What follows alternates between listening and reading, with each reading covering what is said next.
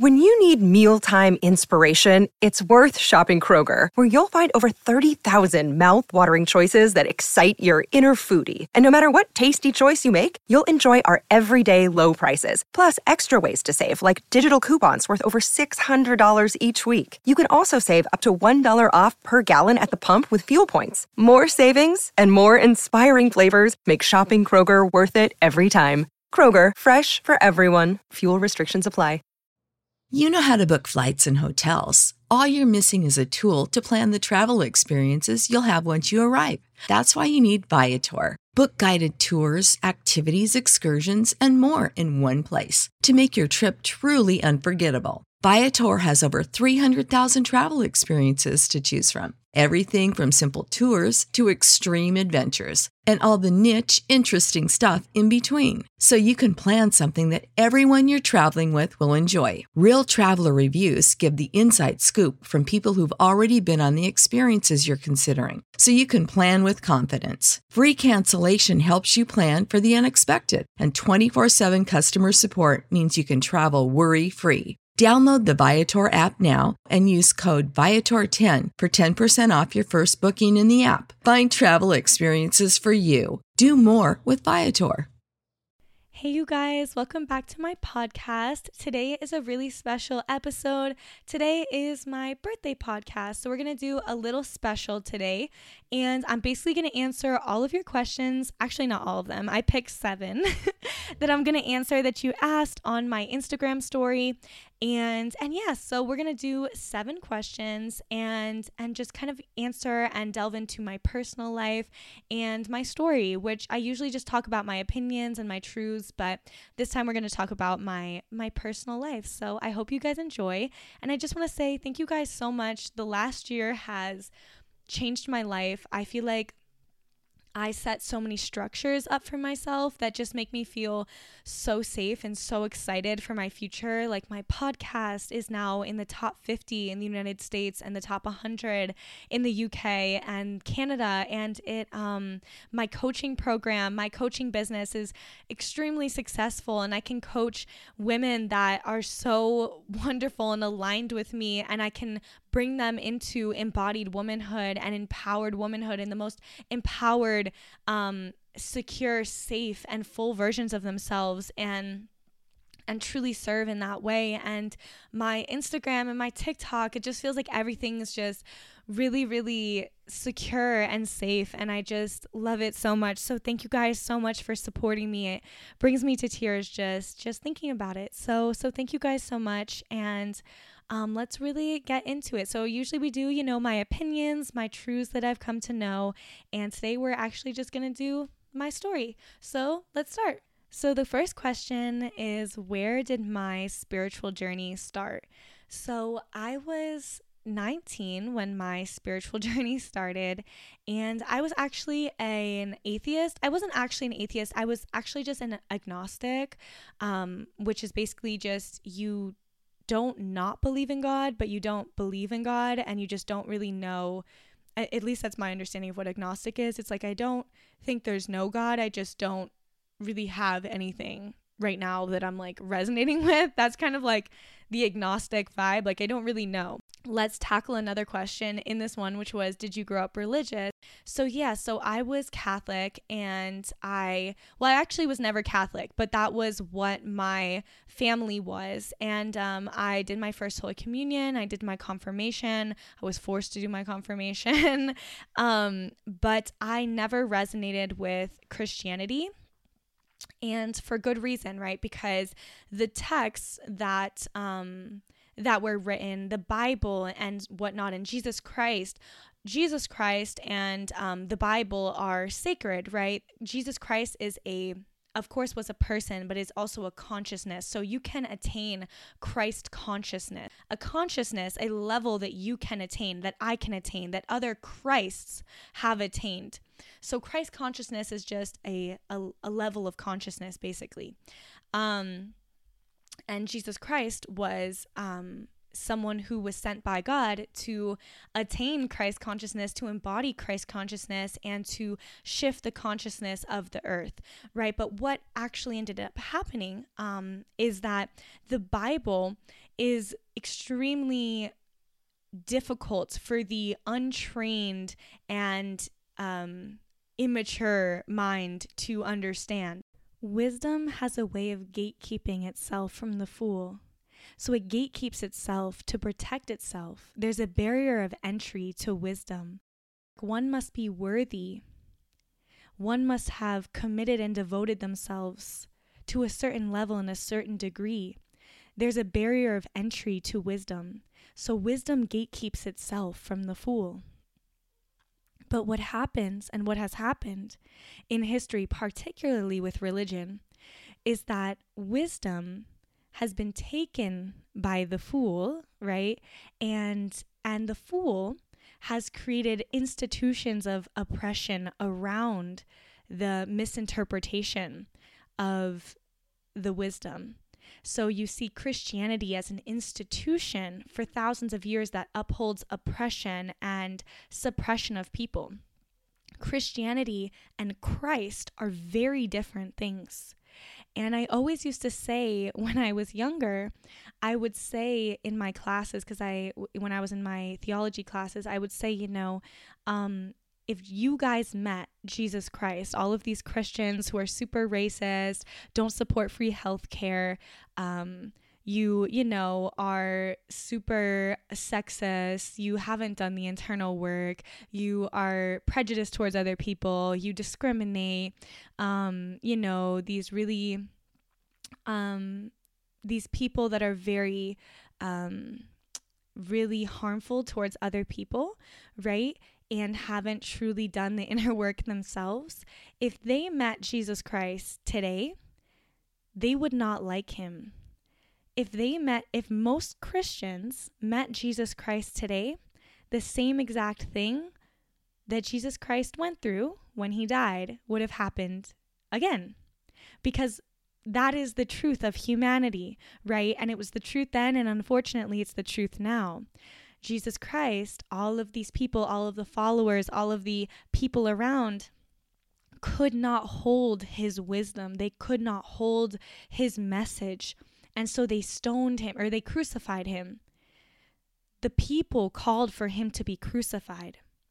And the reason that they did that is they could not sit with the fullness of his wisdom. And the same thing would happen now. And it's just funny because the Christians that, are Christian and call themselves Christian would be the ones calling for Christ, the actual Christ, Jesus Christ as he was when he was alive in this physical realm. He was crucified for the same reasons that his followers, again, would crucify him today. And so it's just really funny. It is really funny. And it's interesting to see just how deeply these sacred texts have been distorted and they've been run with by the fool. So I am actually reading a book called The Second Coming of Christ, and I am a follower of the Self-Realization Fellowship. So it's not a religion, it's a line of gurus, and the guru Paramahansa Yogananda, he started the Self-Realization Fellowship, and so it's a line of gurus, and it goes Krishna, Babaji, Lahiri Mahasaya, Swami Shri Yukteswar, and then Paramahansa Yogananda. And then you can be inducted into the Self-Realization Fellowship by doing the lessons and whatnot. But anyway, Yogananda, the person that is the guru preceptor, so he created the Self-Realization Fellowship. He wrote a book called The Second Coming of Christ.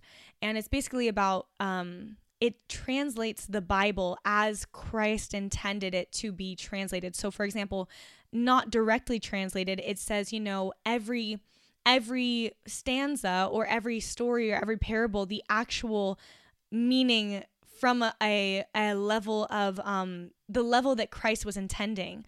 But many texts, many sacred and holy texts and knowings and understandings are pretty much obscured from the unadvanced eye, right? So they're hidden. What was this quote one time? It was like, it's hidden by a wall, and it's not too high of a wall, but it does take a level of consciousness to be achieved to actually be able to accurately understand what they were saying. And it was intended that way. It was only intended for the eyes that are advanced enough to see. So what happened with the Bible is many eyes who, the vast majority of eyes looking at the Bible, 99% are coming from a very low level of advancement, and they try to interpret it, and they interpret it in very wrong ways, very they misunderstand the meaning that was actually truly meant. And so what you see from that is, what exactly happened. You saw the Christian, and you still see the Christian church being a massive space for pedophilia. You see the Christianity and the Christian church being a space for oppression, and being a space over the thousands and hundreds of years, being a space where they murdered they murdered thousands of people in the name of God, in the name of Jesus. They murdered and they suppressed and they oppressed women. They, created the witch hunts and really supported the witch hunts. They, hate gay people. They're anti-choice. They're, all of these super oppressive things. And all of that is just the result of untrained eyes looking at extremely advanced texts and then trying to do something with them, right? And so Christianity, as it is now. So Christianity now is separate than Christ. Christianity is separate from Jesus Christ. Christianity is separate from Christ consciousness. Christianity is very, very separate from Jesus Christ, right? So the actual religion that has formed is very, very different than what the texts were intending, what the texts actually say. And they're very different from the way that Jesus Christ actually lived his life, right? So I think it's funny. Sometimes I'll be like, actually I don't say this anymore, but when I was younger, when I was in like high school, I would say, if Jesus Christ met any of y'all, he would not fuck with y'all, like, at all. Of course, Jesus Christ is forgiving and whatnot, but y'all would not be in resonance. The truth is, y'all would not like him. That's really what it is. You guys would not like him. If you guys met Jesus Christ, you would not like him. 99% of Christians. That's the funny part. But so I did grow up influenced by religion, but by the time that I was 10 years old, I renounced Christianity. I said, this is not for me. I don't resonate. I don't resonate with the people. I don't resonate with the religion. This is not for me. And then my mom had a priest to the house, and he came and talked to me, and he was actually very nice, and he told me, it's only the people who are meant to go very far in religion, in God, question it. And he was right. He was very, very right, and that's the truth. You can't, if you believe something blindly and you just never question it, you won't go very far, because you can't really get to the depths. So I questioned Christianity. I questioned everything. I always question everything. And I form my own beliefs, and I truly see what's in resonance. So by the time I was then 13, I actually ended up going to a all girls Catholic high school for high school. And I had to take theology every semester, and I was very rebellious. And so that didn't really go well. I didn't enjoy it. I was very much against Christianity, and I'm not against Christianity now, just as I'm not against any religion. I just think that I have the same belief with all, with all religions. They've been, they're very diluted and misconstrued perceptions of the actual person that they're trying to emulate, trying to talk about. And usually, religion is used as an oppression tool because, your connection with God is very private. And there is something to be said about devotion to one lineage, to devotion to one guru, devotion to a line of gurus, devotion to a guru like Jesus Christ, or a guru like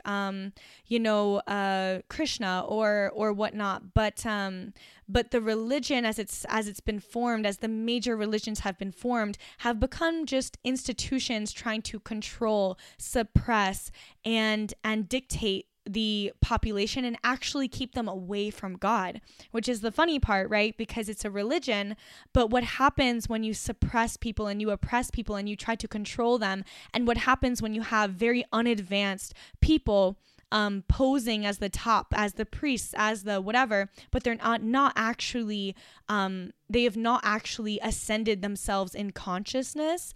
You have a lot of people just trying to control. Right? You just have a lot of people who are scared, who are trying to control, who are on power trips, that's why you see so much pedophilia in the church. It's just, it turns into a very actually devilish place, right? A very hellish place, right? So that, I think, is what most religions have come to. And then, so I was raised religious, but I rejected it by the age of 10. Then I went to a Catholic high school. I had to take theology, which was basically just reading the Bible and talking about the Bible. And I was very outspoken, very rebellious. And then when I was 19, my spiritual journey started. I was going through a difficult time in my life, as I was very often from ages like 10 to 19, really, until my spiritual little journey. And then I came across a mentor, and I came across a friend, a mentor. You can see Christ consciousness in someone else. And in that, I trusted. In that, I could actually put my attention on and say, I could ask this person, what's your opinion on this? Well, what's this and what's that? And so this person was able to really help me and guide me in the beginning stages of my spiritual journey. And he's also an artist, so he would put out a lot of songs and a lot of really just songs. So I started listening to music, and I actually moved to Argentina. I went to NYU, and so I went to NYU for college. So I did a study abroad program in Buenos Aires, and so basically study abroad programs at NYU just has campuses in all of these other countries. So they have campuses in Argentina, they have campuses in Spain, they have campuses in Paris, they have campuses in London, they have campuses in Abu Dhabi and in Shanghai. So they have campuses all over the world, and they're the only college that has that. Whereas other colleges, they have to, if you want to study abroad, you have to go to an exchange program. So you have to go to college at University of Madrid or University of Argentina or Buenos Aires or whatever. But at NYU, you go to the NYU campus in that country. So you have NYU therapists, NYU teachers, the whole NYU campus, NYU classes. You don't have to transfer anything. You're literally just going to NYU Madrid, NYU Buenos Aires. So I loved those programs. I did a bunch of them. I did 3 because they made traveling abroad so easy and studying abroad so easy, because you can literally just go to NYU abroad. So anyway, when I was 19, I went to Argentina. And so I went to Argentina. I believe my flight, why do I know this? But it was so many years ago. It was January 26th, I believe. And my troubles that year had started on January 1st. And then like a few days later, I had found this friend, this mentor, who would be my mentor and my friend for the next few years. There's a difference between knowing God and then believing in God. 99% of people believe in God. They believe in God. They, are good Christians. They're good, whatever they are. And that's as far as they go. They just believe in God. They, might go to church or to temple, but they don't know God firsthand. They don't commune with God firsthand. They don't ascend their consciousness. So anyway, I basically met this person and who became my mentor, and they just really helped me understand and go a little further and bring me from point A to point B, because I had gone from not knowing God at all, and then all of the sudden being very immersed in God. All of a sudden I just felt complete joy for, it was about 6 months. I was immersed in the bliss of God. So that was my spiritual awakening. And I would say that there's a very big difference between your spiritual awakening versus doing your deep healing work. With my spiritual journey and whatnot, I did have my spiritual awakening, which was basically me coming to know God, which was a gift. That was a gift from God to me. And I was blessed because I just all of a sudden was gifted the joy of God very, very quickly. And I didn't really know what was going on. So bliss is a manifestation of God. There's many manifestations of God. There's light, there's bliss, there's sound, which is the sound Om. There's wisdom, there's other ones as well. And so the bliss that I felt, the joy of God for about 6 months was a gift from God to me of God's presence, right? And so basically what I did in these 6 months, I moved to Argentina. I completely was alone. I didn't talk to anybody. I didn't have any friends. I, stayed in a host home with an older single lady. She was a widow, and I loved her, but I would just sit on my balcony, because in Argentina, all of the little apartments have balconies, and I would sit on my balcony for like 6 hours a day, or I would go to a park. But every day I would sit on my balcony for at least like 4 hours, but usually like 6 hours a day. And I would listen to spiritual music from my mentor, my friend, and I would listen to music and I would cry and I would journal and I would just feel into this space. And all of this sudden, I remember I was writing poetry all of the time. I was celibate during this time. This was not my official 2-year celibacy journey, but I was celibate during this time. I was not texting anyone during this time. I was, of course, vegan during this time. I was not hanging out with anyone. I was completely in solitude in another country, and I was just immersed in the bliss and the joy of God. And yeah, so that was when I was 19. And then, 6 months of that happened, and then I went back to the United States, and my old patterns just continued, right? Because just because you know the bliss of God doesn't mean you've done the deep internal work. To actually ascend and get to different levels of God, you must do the inner work. But that was a gift, right? That was my rite of passage into God. And so then I had to come home and actually do the work. And so then I started about 2 years later, I began to actually do the deep internal work. About 2 years later, or what, not 2 years, maybe a year, I would say a year later. Yes, I would say a year later. Yes, my spiritual journey, my celibacy journey started.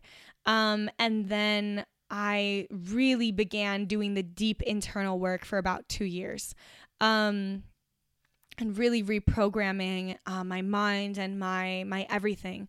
But yeah, so that was kind of my spiritual journey. And then, that was my spiritual awakening, as they call it, as the kids call it.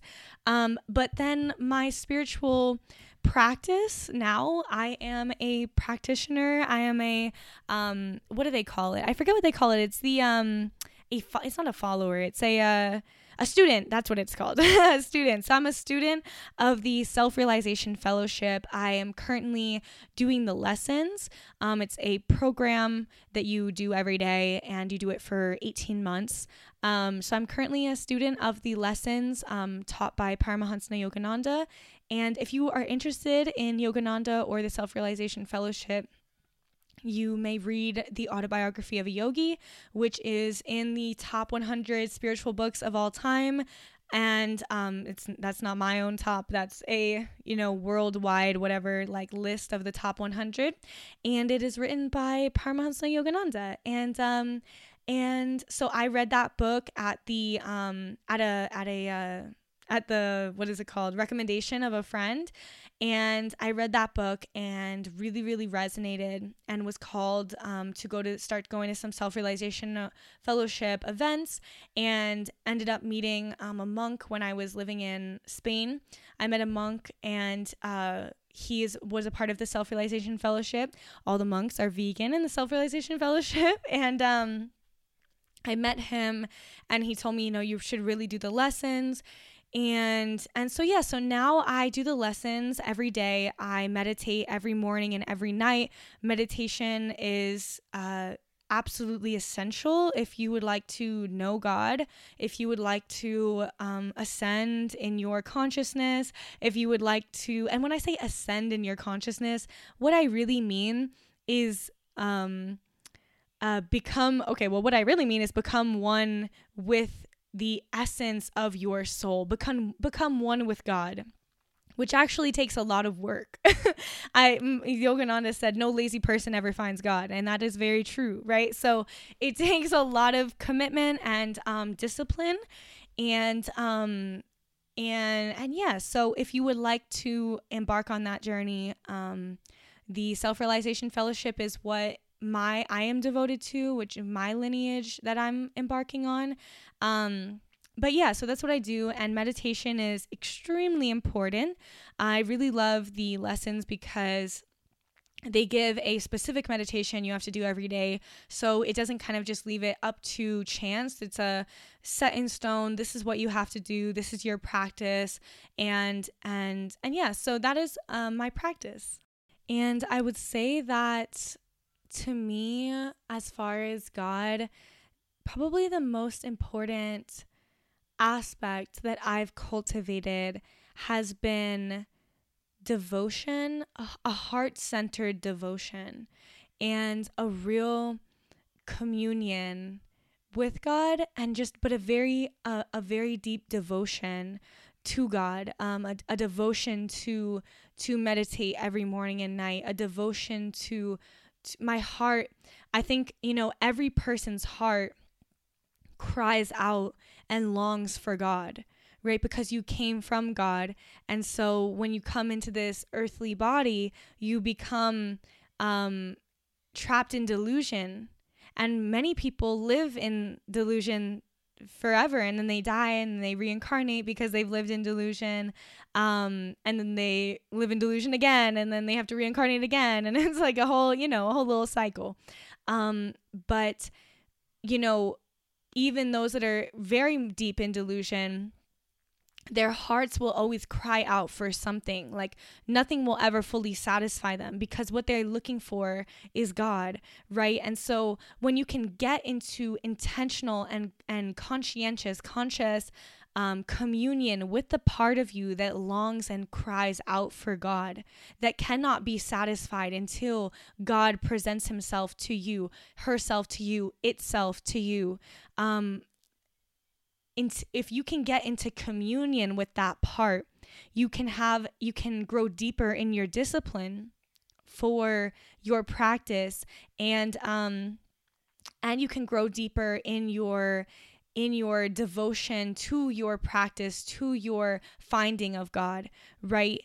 And of course, people say, how can you look for God, but you are God. So, how can you find what you are, right? And that's true. But you have to have a balanced approach, right? So I am, God is me, I am God. Like I'm looking for everything that's already here, and that's true. But you actually do have to put in a very concerted effort, really get in touch with that part of you that is longing. If you feel, nothing's ever enough, like nothing can really ever satisfy you, which, even if you feel happy in your life, there's always some sort of underlying something, right? And it's your soul's cry for God, cry for you to remember, cry for you to remember yourself. And if you can get into conscious communion with that space, you can actually use that cry to deepen your practice and your call and your communion and your devotion to God. So that has really deepened my devotion to God, is really getting into conscious communion with the part of me that longs and cries out for God, my Father, my Mother, my eternal, home, right? So that part is really, really helpful. So yeah. Okay, guys. So next question.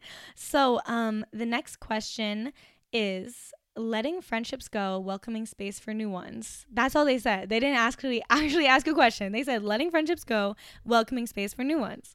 So, letting friendships go and welcoming space for new ones. I would say I have a very healthy relationship with letting friendships go. I think that more people need to be really willing to let friendships go, because as we grow and as we change, maybe some people that we were resonating with before, we don't resonate with anymore.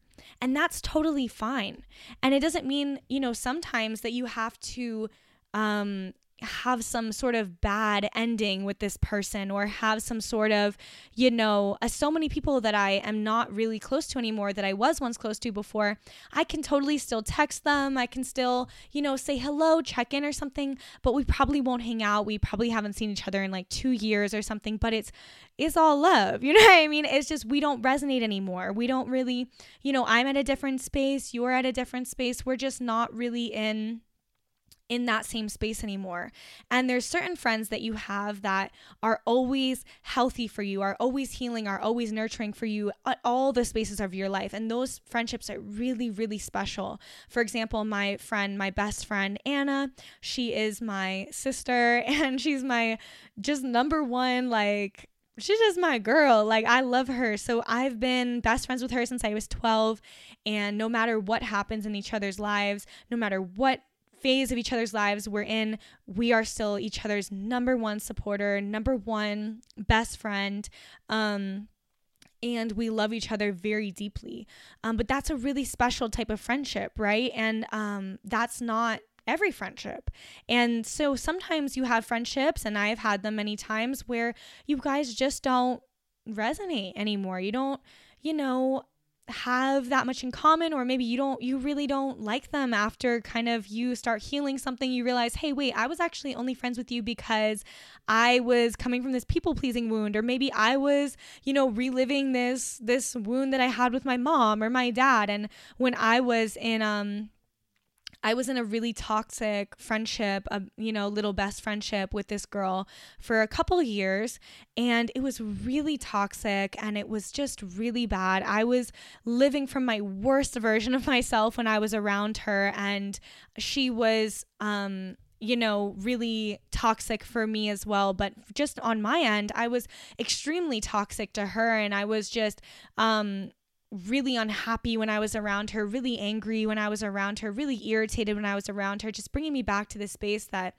I was once in when I was younger, but I just was no longer in. And I realized, I'm just reliving my relationship with my mother through you. When I was younger, I viewed my mother as needing my protection, as, and it wasn't true, but I viewed my mother as, I viewed myself as stronger and as able to provide protection and able to provide safety and defense, and to be kind of this guiding force in her life. And that was never true. That was never what she needed. And that was never appropriate, but it also makes complete sense why I felt like that as a child. However, as an adult, we unlearn these things, we heal. What's the easiest choice you can make? Window instead of middle seat? Picking a vendor who sends a great gift basket? Outsourcing business tasks you hate? What about selling with Shopify? Whether you're selling a little or a lot, Shopify helps you do your thing, however you cha-ching. Shopify is the global commerce platform that helps you sell at every stage of your business. From the launch your online shop stage to the first real-life store stage, all the way to the did we just hit a million orders stage. Shopify's there to help you grow. Whether you're selling scented soap or offering outdoor outfits, Shopify helps you sell. Wherever and whatever you're selling, Shopify's got you covered. Sign up for a $1 per month trial period at shopify.com/try. Go to shopify.com/try now to grow your business, no matter what stage you're in. Shopify.com/try. When you need mealtime inspiration, it's worth shopping Kroger, where you'll find over 30,000 mouth-watering choices that excite your inner foodie. And no matter what tasty choice you make, you'll enjoy our everyday low prices, plus extra ways to save, like digital coupons worth over $600 each week. You can also save up to $1 off per gallon at the pump with fuel points. More savings and more inspiring flavors make shopping Kroger worth it every time. Kroger, fresh for everyone. Fuel restrictions apply. We no longer come from these trauma responses, and we no longer act in ways that deny other people their sovereignty. However, I was reenacting this with this girl, right? I viewed her as, not really having a voice or needing my protection. And I would get angry and irritated at her. And we were just in this very toxic friendship. And I was so miserable in it, but I felt that I just couldn't let it go. And I was just so miserable in it. She would always make, these excuses, and it was just a really bad friendship. And I had to let that friendship go. But my point is that it can be either one. Like, it can be a really toxic friendship where, for example, she's, reenacting her wounds from when she was a child, and you're reenacting your wounds, and then you guys are coming together and in this toxic friendship. Or it can be something that, I have love for you, but we just don't really have that much in common. I don't feel really filled up when I hang out with you or when I see you. And so let's just take some space. Let's just not hang out as much. And I still love you, but let's just go our separate ways. There's nothing wrong with that. And if you ever want to reach out, it's totally fine, and we can talk or whatever. But we're just not really going to be present and friends really anymore. And I have had a lot of people like that. And from doing that, I've been able to actually choose friends that really make me feel nourished and make me feel filled up, and I feel really happy and fulfilled in their presence. And I feel like a good indicator if a friendship is good for you is asking yourself, the same as a relationship, do I feel nourished and fulfilled and happy and joyful when I'm around them? Or after I've left, do I feel like that was a really nourishing connection? Can I be my full self around them? Was that really nourishing? Really, all it is was that nourishing? And if it's not, then yeah. And if you're the problem, you're being the toxic one, which I have been before as well, ask yourself, what wounds is this bringing out in me? Why am I acting in this way? What is this pulling on? And then, is that healthy for me to continue to put myself in that environment? Because something that I had some trouble with was, I was even in therapy about this one friendship that I had, and I wasn't in therapy about it, but I did have a therapist, and I talked to her about it. And I said, I feel like, because I'm realizing that she doesn't do anything wrong, it's just me, I act out, I'm being toxic, I'm acting out. And what I had to realize, though, is just because maybe I'm projecting doesn't mean that we should stay in that situation. Just because that person is not a bad person, or maybe innocent, or didn't do anything wrong, and maybe you're the one who's projecting and being toxic, doesn't mean that you have to stay in that friendship. Doesn't mean that you have to stay in a friendship with someone that maybe brings out your worst version of you, brings out your wounded inner self. You want to have friends that bring out your most nourished and most healthy and most healed self, and not ones that kind of pull on these strings that make you feel really trapped, or feel like you're back in your relationship with your mom or with your dad. And it's the same thing with relationships, right? may be in a relationship, and this person, the way that they show up, although it's their own choice to show up in the world, they show up maybe as really, maybe your mom was always, or maybe you always saw like men that you had to caretake for as children. You had to like be the mother for them, and your mom maybe was always doing that for your father, and he was never actually being a man, and he was never actually like, full in his own life. He was just being controlled and caretaked and mothered by your mother. She wasn't actually his partner.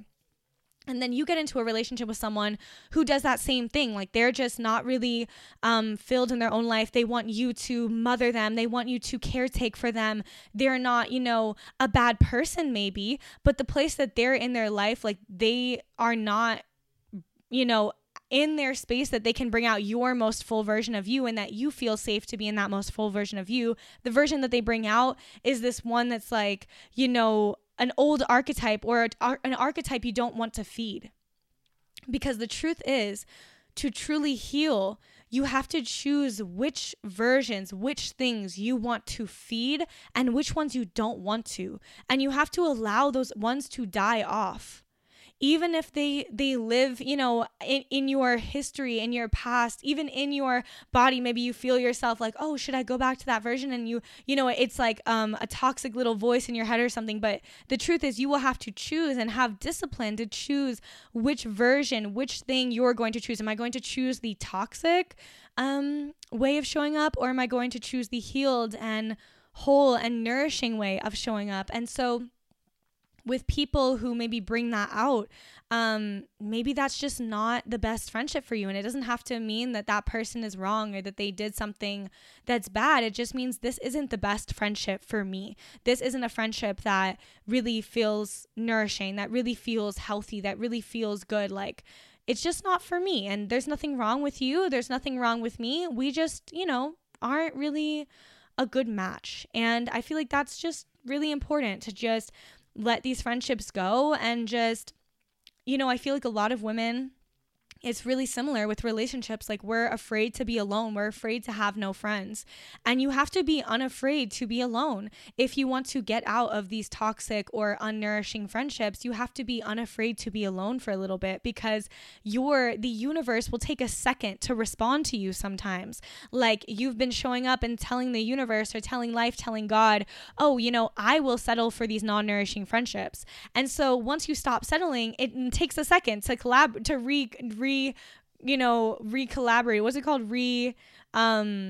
Re-curate or whatever your new life, right? The new connections that are kind of come into your life. But it takes you choosing to reject any friendships that are not truly nourishing for that to manifest. And also knowing which friendships are for, maybe this friendship is we just talk online, but we're not really like, and that's totally cool. Like, I don't mind just texting them or messaging them on Instagram, but like, I don't really feel I want to hang out with them in person, or, just not being afraid to be alone, I think is the most important part of that. And then once you start really showing up as who you are, and the healed and full version of you, you can attract really wonderful women into your life. And I think that a quote that I saw one time was like, you have to be unafraid to, you have to, if you are not being yourself, how can the people that are meant for you find you? And that is really, really true. So sometimes when we're in all these friendships and in all these relationships with people where we're not really in our true embodiment, it takes a second for us to actually get into our true embodiment. And then we can attract people that are also resonating with that true embodiment. But if you are masking, and if you're not in your full embodiment, those people who are looking for you won't even, when they see you, they won't even choose you. When they see you, they won't want to be friends with you, because you are not actually showing up as you. So start showing up as the fullness of who you are, and claiming what you actually desire in friendships. And don't be afraid to be alone. Okay, so next question is, what was the final straw that led to your embodied woman journey? So I had basically gotten out of a really abusive relationship, and And I had already had my spiritual awakening and whatnot. And so I was less in resonance with it. I was just not, the last parts of me that were resonating were like cycling out. And I had just gotten out of a really abusive relationship. And then I basically hit rock bottom for like 6 months after that. I just was so out of my body and just making really harmful decisions for myself. And I had this really difficult experience that I had that really brought me to my knees of facing my reality, like facing where I was at and facing the fact that, you know, I'm not feeling good in my life right now. Like I am not making good choices for myself. I'm not making healthy choices for myself. I don't feel I'm at my full potential. I don't feel like this doesn't feel good. I don't want to live like this. I just don't want to live like this. And the next week, it was August 1st. I remember on August 1st, I went celibate, sober, and alkaline vegan the same day. And I decided that I would not talk to or date or text or look at any men for the next 2 years. And I would just completely dedicate the next 2 years to myself and allow myself the time to shed the old version of me and step into the new one, because I was tired of living a life that wasn't fulfilling. I was tired of living a life where I didn't feel truly in my power. I was tired of people pleasing. I was tired of being out of my body. I was tired of being mistreated. I was tired of not feeling fully healthy. I was tired of just living an unfulfilling life. And I just decided I was done. And someone asked me to talk about my sober journey. I never had a drinking problem. I never did any drugs. The only drug I ever did was I smoked weed a couple times. So I never had a problem. But, at the end of the day, alcohol is a drug, and alcohol is a poison that people put into their bodies that your body literally rejects, which is why you throw up. It's poisonous, it's harmful, and it's disrespectful to put into your body. And I had been going out a lot with my friends at that time and drinking. I never had like a problem, but I would drink like once a weekend, and I would go out and I would go to like a club or something or go out with my friends. And I just realized like I'm living a disrespectful way to myself, and this is not really self-respect. This is not really the full potential of my life. Like I am a really powerful woman, and I need to step into that right fucking now. Like I need to let this shit go. I need to let this life go. Like I need to let this shit die and step into the next version. I'm ready. Like I gotta go. I have to move into the next version of my life. Like this is not a vibe. So I went sober, celibate, and alkaline on the same day, and did that for 2 years. And, it was amazing. But really it was just, I was just in a really difficult place. So my final straw was just, it was an accumulation of, difficult experiences, feeling mistreated or feeling like I'm out of my body, feeling like I'm just, I was like, just going out with, I had like going out friends, like friends that I wasn't actually friends with, but we would just go out and like go to parties together and whatnot. And that was just so insane to me. Like, this is the most non-nourishing shit ever. Like, what the fuck am I doing here? Like, what the fuck am I doing? Like, literally, what the fuck am I doing? Like, I literally was just like, this is not at all for me. Like, I need to get my shit together right fucking now and decide this moment that I'm going to live my most embodied life, and I'm going to do everything I need to do to get to everything God has in store for me. I'm going to live in my full potential. Like, I'm going to reclaim myself as a woman. I'm going to enter my embodied womanhood journey right fucking now, because that non-embodied womanhood shit is ass. Like, literally, it's tempting because it's easy, but it's actually hard because the cost that it takes is like, you will live the most unfulfilling life ever. If you're in your unfulfilled, wounded womanhood space, you will live a very unfulfilling life for your whole life. Like, that has a very high cost for the price of convenience. Like, that is not worth it. And choosing yourself and choosing to dedicate yourself radically to yourself, like literally radically reclaiming yourself, radically reclaiming your life, like is just, it's the easiest decision I ever made, right? Because it actually is much the path of least resistance, literally, because you end all your patterns, you end all your cycles, you live in ease, you move through your pain, you no longer hold on to it, you no longer live a life where you're suffering, you're no longer in unhappy relationships, friendships, or romantic. You're just literally living your most full and embodied life. Like, that is worth it. So yeah. Okay, so next question is, someone asked, what was I like prior to my healing journey? I was very miserable when I was growing up. So I would say prior to my spiritual awakening, which I don't really love to use that word because it's so cliche, that little term, but prior to me coming to know God, I was, so from ages 12 to 19, so this is basically the same question as this other question, which is my mental state from ages 12 to 19 and how that period of my life was. And so then the other question was, what were you like prior to your healing journey? So prior to my healing journey, which was ages 12 to 19.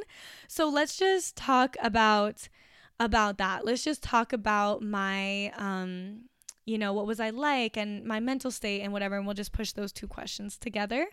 So what I was like and my mental state, I was very, very miserable.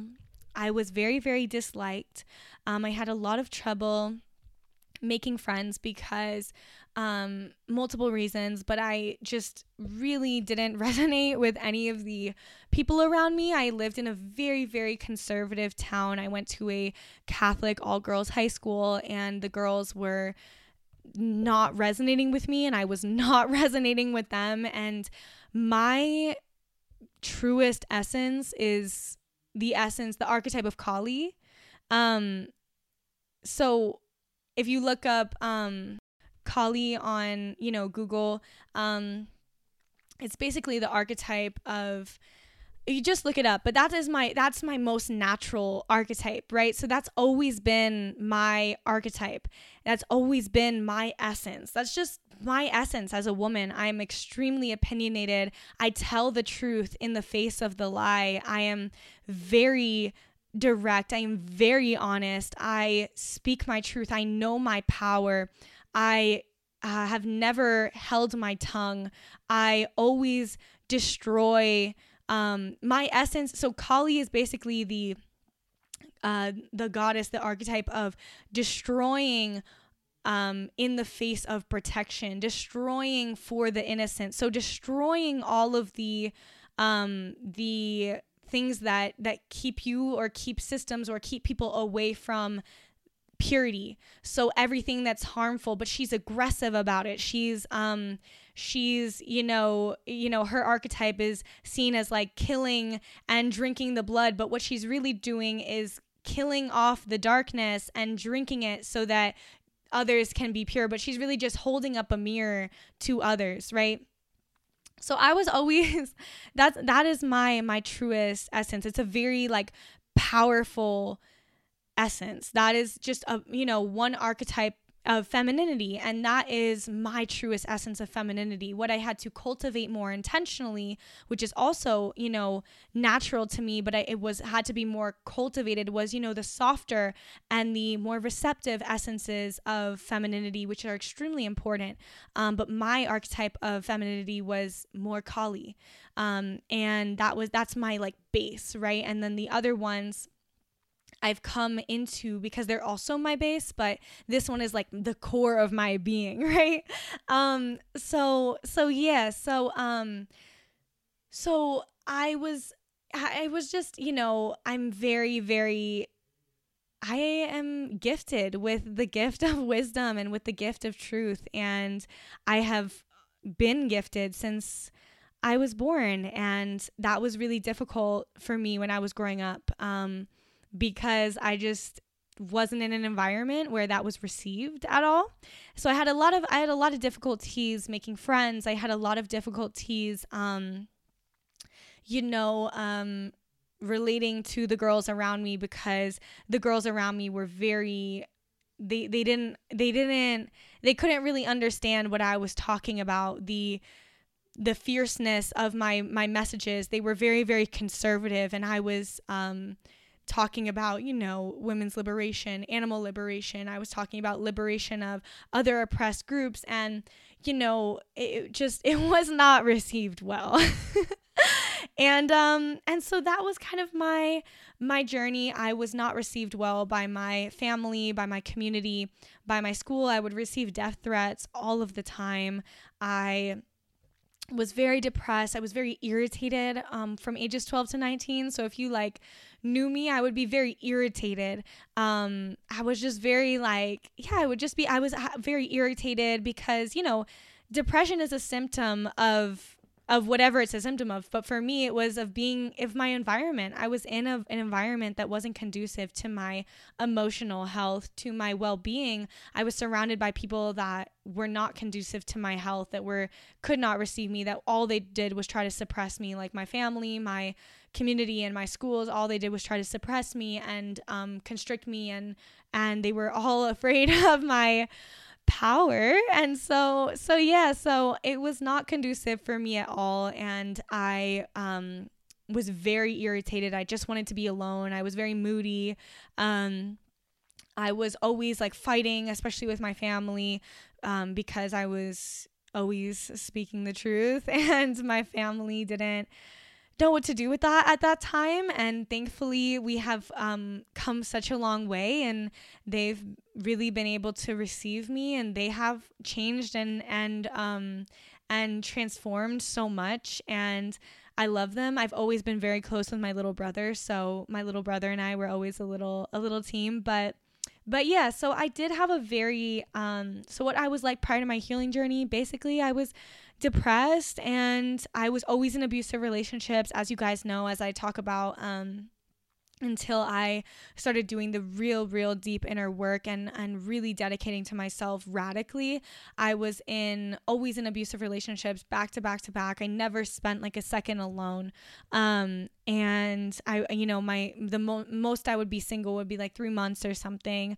And yeah, so I was just always, in harmful situations, whether that was in a relationship being harmed, or whether that was at school being, suppressed and getting in trouble for speaking my truth, or for being different, or for being, just the way that I am. And, or that was at my house, being suppressed and trying to be controlled because of my essence, because my essence is very, very powerful. And when you're around people who aren't ready for that, it was a lot, right? But it was just interesting when I look back on some of the things that, would cause tensions. For example, at my school, I have a friend, I think I'm going to bring her on my podcast.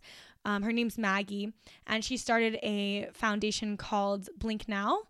And anyway, it's for children, and particularly girls in Nepal. And she asked me when I was in high school, hey, can you organize a drive? You go to an all girls school. Can you organize a drive for tampons and pads? Because the girls at my school, they really need tampons and pads, and they're, really harmed by their families and by their communities when they're on their periods, because their periods are seen as dirty and shameful and disgusting, and they're forced to sleep outside, and they're just made fun of, and they just really need some sanitary products.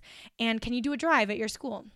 So I went to my school, and I talked to my school about it. And they told me no, because there was one male teacher at the school, and talking about tampons and pads in front of him would make him uncomfortable. And of course, I raged about this because this was so fucking unjust and insane, like literally insanity, to put first of all, if he's uncomfortable, he should be, and he should work through and feel deeply that discomfort so he can actually transmute that and feel comfortable with women and womanhood.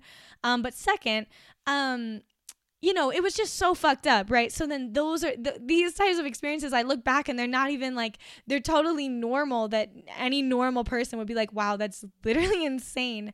But when I was younger, it would be just me who was thinking that was insane. So yeah. And then I was also really moody, really irritated. I didn't get along with really anybody besides my best friend since when I was 12. I didn't resonate with anyone that was around me. I always had drama and issues at school, and that was such a reclamation too for me in my life, was healing my sister wounds, because when I was younger I did have a lot of issues and with other girls, and a lot of toxicity, as many girls do in high school. They have, when they exit high school, they have this sort of wound because they feel that other women are unsafe and harmful and are gonna hurt them in some way, either that's emotionally or physically, or they're going to fuck them over, or they're going to do something that makes them feel unsafe. So they have to kind of pit themselves against other women, and they don't really feel safe to be vulnerable around other women, or they just kind of, this is your formative experience of other girls, and what you experience is unsafety with other girls, and that leaves a mark. And so for me, doing that deep sisterhood healing has been so amazing, because even in this last year doing that, not specifically with sisterhood, but just in my life, like doing this deep work where I allow the other versions of me to rest. And that really has been huge, because in so much of our life, for example, just with this sisterhood, for me, if I experience, which I did, like 10 years of just toxicity with other girls in school, really in school, right? So, and with my mom, right? So I'm experiencing from all angles, other women are emotionally unsafe for me. And that's kind of what I internalized when I was a kid. And then when you grow up, right, if you don't check that belief, that unconscious belief, because it's not a conscious belief, you're not aware that that's what you think. It will just dictate the way that you interact with other women or other people. It will dictate your friendships with other women, the way that you show up, even the women that you choose, the women, even that I chose early on, that I was talking about letting these friendships go, friendships that I would engage in these toxic dynamics with. So we will re-choose friendships that are toxic, and until we really sit with this core belief and allow it to rest. And we realize, once we create a life of safety, and once we truly dedicate ourselves to ourselves, like for example, just with the sisterhood wound, I realized wait, that's no longer my reality. I can let that little girl who was, afraid of being vulnerable with other girls, who was mistreated by other girls, who, had toxicity with other girls, who felt unsafe around other girls, I can let that rest, because that's no longer my reality. I can face my patterns and address, wait, why have I only been friends with girls that have been toxic? Why have I, people pleased with a lot of these girls? Why have I attracted friendships that aren't truly nourishing? Like, what's really going on here? And then getting to the core, your limiting belief, which is usually a belief that was created from a real space in our childhood, like something that really made sense. For example, all men are unsafe. Maybe all the men that you interacted with as a child, including your father, were unsafe. And you're like, yo, all men are unsafe. But then when you get older, you realize, wait, that doesn't need to be my story anymore. It doesn't mean that you invalidate that limiting belief or invalidate that story because it came from a really real space. It means I no longer need to actually show up in that space because there's actually more to the story. There actually are a lot of women who are really wonderful and really safe. And I have experienced that now. I have only friends with girls that are really safe and really wonderful and really nourishing and I love, and girls I can call my sisters, right? And when we're younger, so many of us experience this sisterhood wound where we don't feel truly emotionally safe. We, experience toxicity because we're growing up, and it's not even that there's something wrong with these other girls. It's that, we're all just, learning how to grow up, and when a lot of us don't have good examples. And so we experience unsafety around these other girls. And then the issue is when we go into our adulthood and we don't check it, right? We don't check these limiting beliefs. And once we do, we can create something new. And we can say, okay, that was the only thing available to me when I was a child. That was what I experienced as a child. But now I'm an adult. And that story no longer needs to hold up. I actually have agency in my life now. I can choose, who I let into my life. There's way more agency because I'm not just restricted to, I go to this school, so that's it. These are the only friends I can make. You have abilities to meet people from different spaces and to be picky and be selective. It's not just for me in my school. When I was, in high school, there was 40 girls in the grade, right? So that was it. There's 40 of us. That's it. Like, we go to this private Christian school or this Catholic school. That's it. There's just 40 of us. Like, that's the whole story. So pick somebody that, is a vibe. And then you don't, really resonate or feel safe, but you don't want to be alone. And so you have to settle for these friendships. And when you're older, and once you become an adult, you can really rewrite that story. And when you rewrite that story and you no longer act from it, and when we act from these stories, we prevent ourselves from living in our full embodiment because we're coming from a trauma response. But when we really rewrite these limiting beliefs and choose something different, we allow that version of ourselves to rest. So for example, for me, the little girl what her heart really craved was safe friendships with other women, but she never got it. So she thought that that's all that there was.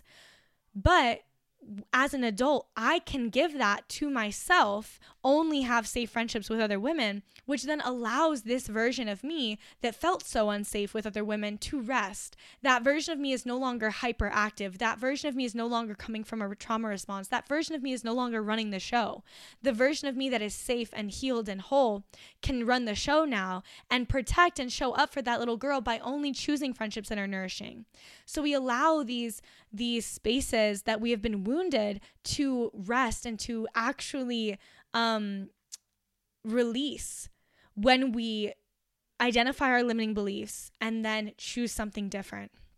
So that was, how I was when I was a kid, very unhappy, very irritated, very had a lot of family issues, had a lot of trouble at school. I would always get death threats. I was very disliked. I was just, it was difficult. And I had, a lot of very, difficult experiences with my father, with my mom, I had a lot of difficult experiences. I was experiencing sexual violence when I was in high school. I was experiencing sexual violence. I was experiencing bullying. I was experiencing, toxicity. I was experiencing unsafety from all angles. I was experiencing abuse. I was experiencing just a lot, right? And so when you become an adult, you can give that version of you. You have two options. You can live from your trauma response. Like, for example, people say, nobody's trustworthy. Okay, so nobody's trustworthy. So that's how I'm going to show up for the rest of my life, right? In this trauma response, right? And then you usually recreate that pattern. Or you can choose something new and allow that version of you, give that version of you what it truly desires, which is someone who's trustworthy. You give that version of you who's trustworthy, and you allow that version of you to rest. So that is going to be the end of this birthday episode. We actually talked for a really long time. I am going to end it here, but I love you guys so much. Thank you guys so much for listening. This was a really beautiful episode. Thanks, guys, for being interested in my life, interested in my story, and I will talk to you guys soon. Let me know if you have any more questions, and yeah, I love you guys so much, and I'll talk to you soon. Bye. When you need mealtime inspiration, it's worth shopping Kroger, where you'll find over 30,000 mouth-watering choices that excite your inner foodie. And no matter what tasty choice you make, you'll enjoy our everyday low prices, plus extra ways to save, like digital coupons worth over $600 each week. You can also save up to $1 off per gallon at the pump with fuel points. More savings and more inspiring flavors make shopping Kroger worth it every time. Kroger, fresh for everyone. Fuel restrictions apply. Save big on brunch for mom, all in the Kroger app. Get 16-ounce packs of flavorful Angus 90% lean ground sirloin for $4.99 each with a digital coupon. Then buy 2, get 2 free on 12 packs of delicious Coca-Cola, Pepsi, or 7-Up, all with your card. Shop these deals at your local Kroger today, or tap the screen now to download the Kroger app to save big today. Kroger, fresh for everyone. Prices and product availability subject to change. Restrictions apply. See site for details.